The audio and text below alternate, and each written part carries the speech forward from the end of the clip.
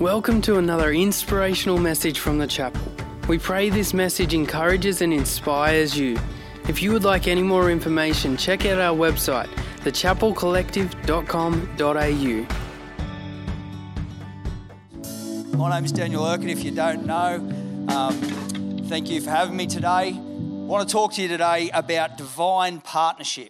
So it's a little bit apt that we would be finishing with a song like that the Lord would take what the enemy meant for evil and turn it for good.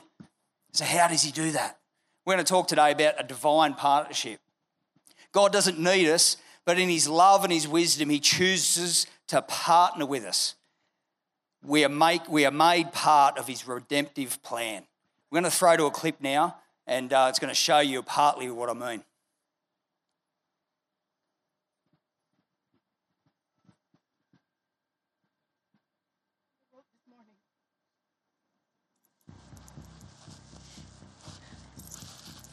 My friend has been paralyzed since childhood. He has no hope but you. Please, do for him what you did for the leper.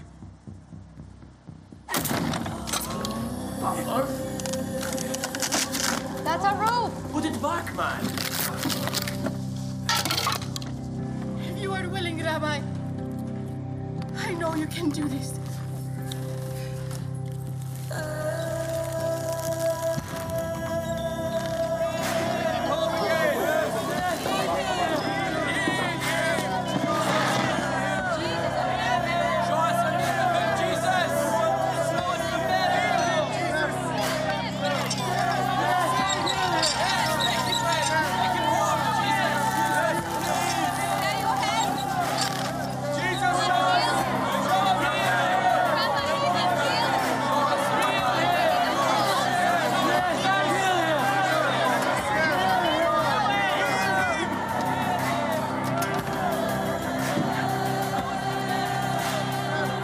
What you wanted.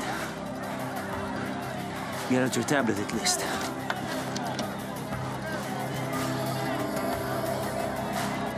Harry!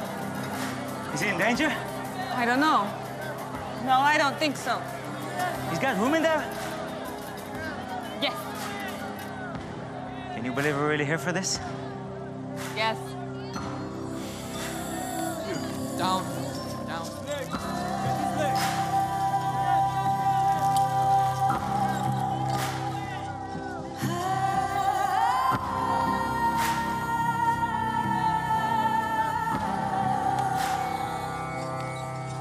You?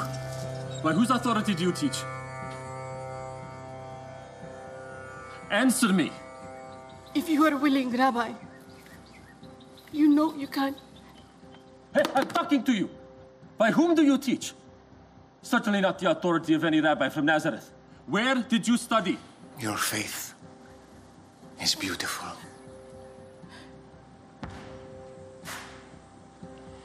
Son, take heart.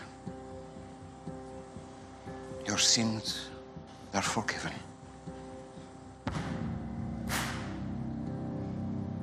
Who is this who speaks blasphemies?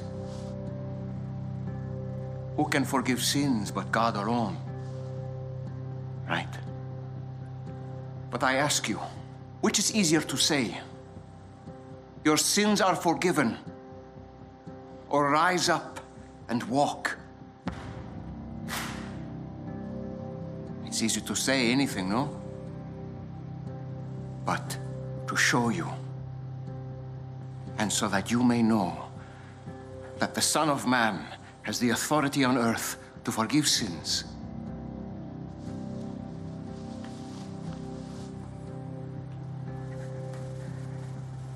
I say to you, my son, rise, pick up your bed, and go home.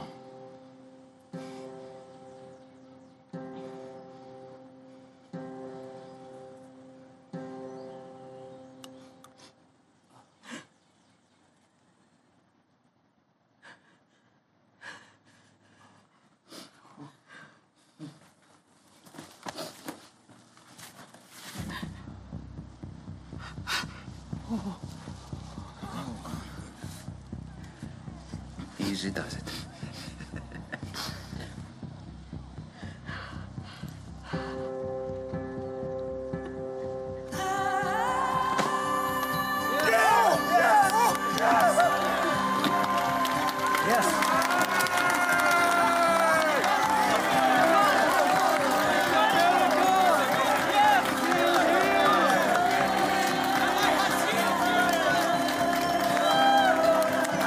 How amazing is that, guys? How amazing is that? When I watched that clip, I've watched it a couple of times. It's from The Chosen. If you don't know and you haven't seen it, please Google The Chosen, and I think there's 2 series. Anyway, that's the first one. When I first watched that, I really felt as though the Holy Spirit impressed upon me that this is what it is to partner with God. Did you know that Jesus came to set up a movement? He came to bring the will of God to earth. He came to create a body on earth that would enable him to get the job done. Did you know that? And sin and religion and tradition gets in the way of that and makes it way more complicated than it needs to be. We make it way more complicated than it needs to be. Did you know that Jesus came to create a divine partnership between you and him? Let's have a look at what it looks like to be in divine partnership based on the story that we've just seen. First thing is we partner with God in the need. Who knows that without that lady that we saw and her friends, that guy's still a cripple? There had to be an overcoming of some hardships we're going to talk about and some issues that put that person in Jesus' reach. That Jesus looked up and said, your faith is beautiful. That if they didn't intervene in the need, that guy would still be a cripple. He'd be over it by now because it was a long time ago, but you know what I'm getting at. All right. So we play a bigger part than we like to admit in bringing God's restoration, breakthrough and healing. We play a greater part than what we would like to admit. We play a greater part than what we would like to admit in this divine partnership. We partner with God in the need.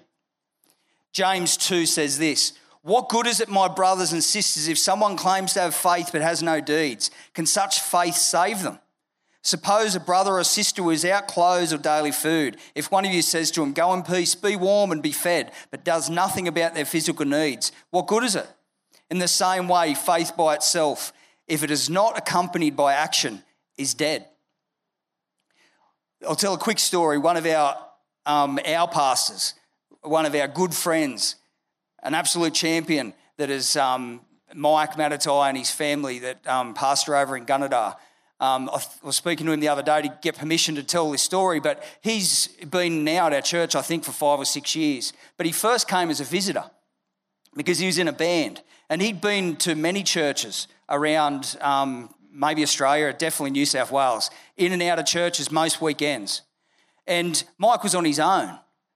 And if you know his story, you'll know why, because he came over here from the Congo and he could only come over on his own and he couldn't bring his family with him for visa reasons. And so he was over here on his own for 4 or 5 years. And he took that need and he took that story everywhere he went. For 4 or 5 years, he couldn't get his family over. Do you want to know why?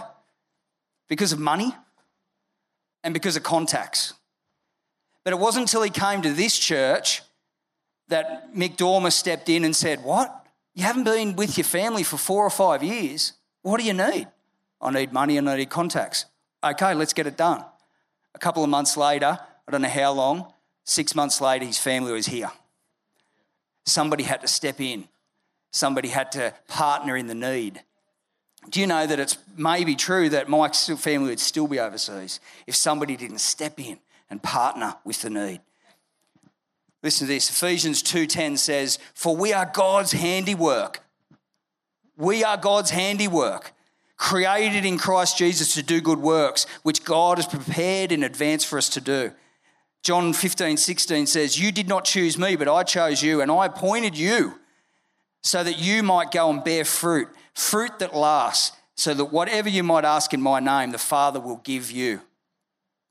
We exist to do good works. Jesus was deliberate about what he tried to set up here on earth, a kingdom where the king's will would be done. And he does it through us. He does it through us. Of course he does it through him. We're going to talk about that a little bit in a second, but he does it through us. He does it through his body, the body of Christ. We are the link. We are the link with the people in need to the God who can create the breakthrough, God who can provide the need. We are the link. God is the solution. We are to partner God with the obstacle. So there's always obstacles. Who knows there's always obstacles? There's always things to overcome. There's always things to deal with. In this clip that we just saw, there was an obvious obstacle. There was too many people to be able to get the guy inside the room. Sorry, it's just too busy. We just can't get in there. We'll come back tomorrow. Now, what did they do? Because of their faith, their face rose up and I don't know how they did. Well, they climbed a ladder. They got on another person's roof, busted a hole in it and lowered this guy down. And Jesus didn't go, hey, mate, what are you doing? It's somebody else's property. You know, the roof can be fixed. But what was impossible needed to happen. And there was an obstacle in the way. And they partnered with God in the obstacle. We are called overcomers for a reason. We by our nature as Christians are overcomers. We by our nature are called to overcome. Listen to this. Matthew 17:20 says, truly I tell you, if you have faith as small as a mustard seed, you can say to this mountain, move from here to there, and it will move. Nothing will be impossible for you. I wonder who that's true for. Who's the you in this story? When do these things start happening? We read these stuff, don't we? Who's it true for? If it's not true for you. It's true for you. It's true for me.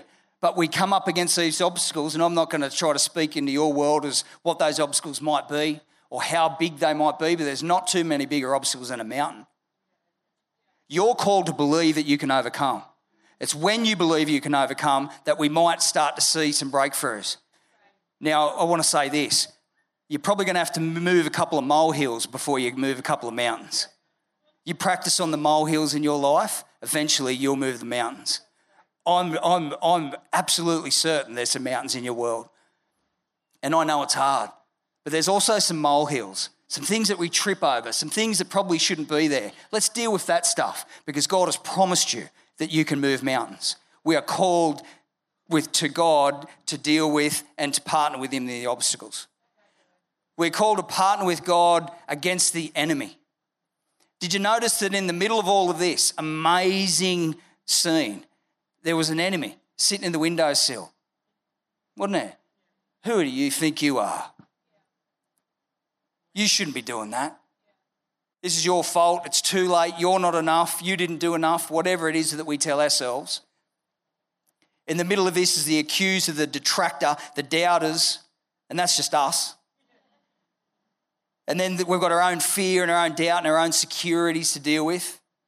We have to partner with God against the enemy. This is super important. Jesus didn't let the doubters and his enemies deal with, allow him, he didn't shape what was going to happen by what they were saying or what they wanted to see. He'd already set his heart and his mind on what his mission and his focus was. And it was the fact that there was being presented in front of him somebody who was willing to push through obstacles to see something happen. And Jesus, that's what he looks for. He looks for us to be able to partner with him in those things. And he was able to overcome something that can't be overcome. People don't walk once they're paralyzed. That never happens. And yet Jesus is the one who gets our hopes up. Do you know that's what hope is? Hope is the promise, the gap in between, and the realization. Someone has got to walk from there to there. And when the enemy from here to here tells you that you can't and you shouldn't and you're not enough and it's too late and he gives you fear and doubt and blah, blah, blah, the Bible says that we're meant to take our thoughts captive and bring it into the obedience of Christ. Have a listen to this scripture. It says in 2 Corinthians 10:5, it says, we demolish arguments and every pretension that sets itself up against the knowledge of God. And we take captive every thought and bring it into obedience of Christ. You know what it's saying? Once we get a promise, the Bible says, I think it's in Hebrews, it says that through the promises we partake in the divine nature. Anybody know that scripture? Okay. This is what it means. You can't heal people that have broken their back. And yet God gives us a promise that he would heal it and that we can ask for anything in his name and it will be done. That becomes a promise. That becomes divine knowledge. And it says that anything now comes up against that divine knowledge between the promise and walking it out until we see the breakthrough. It's our job to take the thoughts captive and bring it into obedience to that divine knowledge. Now, I'm not telling you to believe this. I'm just telling you what the Bible says. Because you'll all have good examples of where you've said, yeah, I've tried that. And I'm not here to say that you haven't. But all I'm just telling you is what it means. What it means is that when God says something, it becomes divine knowledge. And then the Bible says that our job is to come against the enemy. It's to take thoughts captive and bring it back into obedience to what he said. Not back into obedience to what we've experienced or what our mate said or the fear or the doubt or all the knocking or all the stuff that comes up in our world to try to knock us off course. Again, I'm not telling you to believe this. I'm just telling you this is what it means. You guys are going to have to decide for yourself because that's what faith is. But what the Bible says is that when the enemy comes knocking on your door and tells you aren't enough and God says you are, you've got a decision to make. When the Bible says that you can have peace and have it abundantly and you don't have peace, you've got a decision to make because there's divine knowledge that's been fought against. We fight our battles on the molehills of life. Those things that get under our skin, those things that annoy us, those things that aren't what they should be. Now, I know there's a lot of heartache in this room and I know there's a lot of breakthrough in this room. What I'm here to tell you is that Jesus has come to give us a life and life to the full and abundantly. He's come to bring us into the divine nature, the Bible says. He's come to do things that we can't do through us, divine partnership. But we have to fight and we have to work with God against the enemy. Cast all your anxiety on him because he cares for you. Be alert, be sober, of a sober mind, because your enemy, the devil, prowls around like a roaring lion seeking someone to devour. Resist him. Standing firm in the faith, because you know that the family of believers throughout the world is undergoing the same kind of suffering. What we're going through, guys, is not uncommon. Fear, doubt, all the things that come against us. But there's something very, very common to us. Where we stand in God. God loves us. He has a plan for us. He has a purpose for us. He's given us promises. He's paid for our sins. He's forgiven our sins. There's nothing, the Bible says, between us and God now. He's given us everything we need for life and godliness. What is it that would stand between us and the promises of God? Nothing, the Bible says. Nothing. Nothing. And so when you feel there's something, you have a decision to make. Here's the divine promise. Here's the walk of hope and faith. I'm praying for a breakthrough. I'm praying for a breakthrough. I'm praying for a breakthrough. I'm not giving up. It's not over yet. God, you're for me, not against me. You forgive me. Lord God, you give me everything I need for life and godliness. You've said, Lord God, that I don't even know what to pray for, so that you'll intercede for me. There's so many promises to get us through from A to B. We partner with God and the Saviour. What we've got to understand is that this is God's idea. We are the body of Christ. He doesn't have a plan B. This is it. 1 Corinthians 12:27 says, you are the body of Christ. Each one of you are a part of it. Who doesn't feel worthy or holy enough? Who's made a mistake? Yeah? Do you know that scripture that says that your sins as far as the east is from the west and that he's thrown them into the sea of forgetfulness? So when the enemy comes and says, you're not worthy, you're not enough, you don't pray enough, Well, there's a word, like I said, there's that scripture that says that we don't even know what to pray for. That's why Christ intercedes for us. You know, there's another scripture I talk about a lot, and it says that that he gives us the power and the desire to do what pleases him. Put up your hand if you just sometimes don't have the desire to read the Bible and to pray. Okay, when the enemy comes at you with that one, you just say, well, Lord, you said you give me the power and the desire to do what pleases you. You see how it protects us? It's a shield. The Bible talks about being a shield. The word of God is a lamp under our path. And it's a shield against the enemy because you aren't worthy. None of us are. But he chose us anyway, a divine partnership. And we have to partner with God, with the Saviour. We need to abide in him. Just so that you know that I don't feel as though this is us-centred, have a listen to this scripture. John 15 says, I am the vine, as in Jesus. You are the branches. Whoever abides in me and I in him, he will bear much fruit. Apart from me, you can do nothing. Nothing of a divine nature. You can go and build an amazing business and be a billionaire, and you can, do all of those things, but you can't heal paralytics. You can't overcome tragedy. You can't dig yourself out of some of the messes that we get ourselves in. You can't stop being depressed. You can't stop being oppressed. You can't get over your sin. You can't be better than what you are. But when you abide in Christ, you will bear much fruit. If anyone does abide in me, if anyone does not abide in me, he is thrown away like a branch and withers, and the branch is gathered and thrown into the fire and burned. But if you abide in me and my word abides in you, you can ask whatever you will and it will be done for you. But there is a journey. There's the beginning, which is this knowledge, this divine understanding, and there's the partnership in the middle, and then there's the eventual breakthrough. That's what I'm praying for. I'm praying that we are a group of people, that we are a generation that abides in Christ long enough and says it is not over yet, and doesn't hang their hopes on your behaviour and your performance, but hangs it on what he said back here when he said that I could do something that I don't feel I can do. But what do I have to do with this? My job is simple. I'm to take every thought captive and bring it back into the obedience to what he said. We are empowered by him. Ephesians 3:20 says that now to him who is able to do immeasurably more than what we've ever hoped for, asked, or imagined, according to his power that is at work within us. His power. We partner with God in the faith.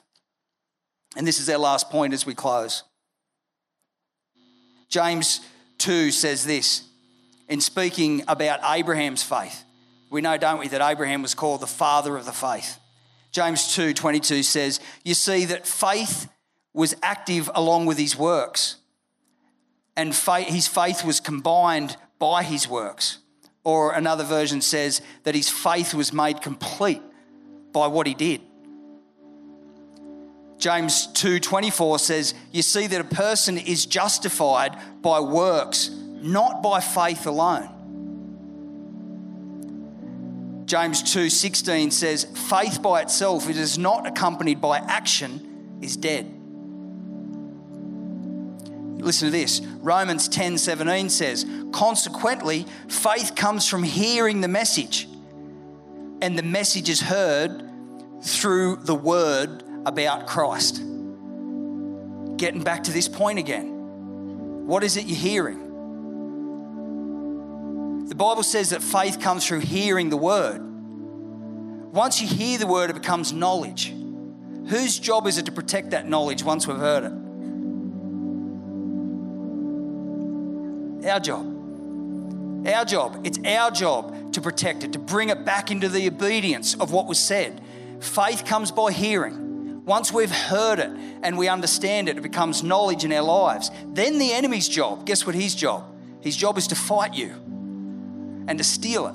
And this is what the parable of the soils are about. You remember that? The seed goes into the ground. And it's only the one that protects the seed deep down into the soil and pulls the weeds out and does what they have to do that will bear fruit. Anybody else, it's easily picked off. The enemy will take it. He'll come and he'll take your promise. He'll come and take your future. The devil roams around like a roaring lion, seeking whom he may devour. Can he devour you? Not if you stand your ground. The Bible says that you might take a stand and then stand firm. What are you standing firm in? His word. His promises. His promises to you. But I'm not worthy. Neither are we. Nobody is. That's not the point. That's not what we're standing on. That's not our solid ground. That's not the rock. He's the rock. You can't be depressed forever. That's not what the word says. The word doesn't say that. The word doesn't say that we as Christians need to be oppressed and depressed. No, the Bible says that we overcome by the words of our testimony. The Bible says that we overcome by the grace of God, that he gives us power and wisdom to overcome things. The Bible is full of promises, from what he wants and desires as the king to what he absolutely wants to see in our life. And then the bit in the middle is for us to protect, is for us to be violently protective of it. We're going to finish up. 1 Corinthians 10 says, these things have happened to them as examples and were written down as warnings for us, on whom the culmination of the ages have come. In that they're talking about the Israelites who were given a promise. Before the Israelites even existed, God was promising them that you will take this promised land. Abraham, there's going to be some trouble. They're going to be captives for a good amount of time, but I will do this. And by the time the Israelites had the opportunity to break through and to walk in the fullness of their promise, they didn't have faith in their heart and they faltered at the hill. They didn't deal with the molehills in their life. So by the time they got to the mountain to overcome and to break through and to go into the land with milk and honey, they didn't have the strength. They didn't have the faith. Deal with our molehills. Protect the word of God. And you see what he can do in our lives as we partner with him. In Jesus' name, amen. Hey again, thanks so much for joining us on this podcast. Whether you are new and exploring your faith or a follower of Jesus, there's a next step for you. There is always room to grow, more to be done, destiny to be pursued, and people to be reached. So what's your next step? To find out, head over to thechapelcollective.com.au. And thanks again for listening.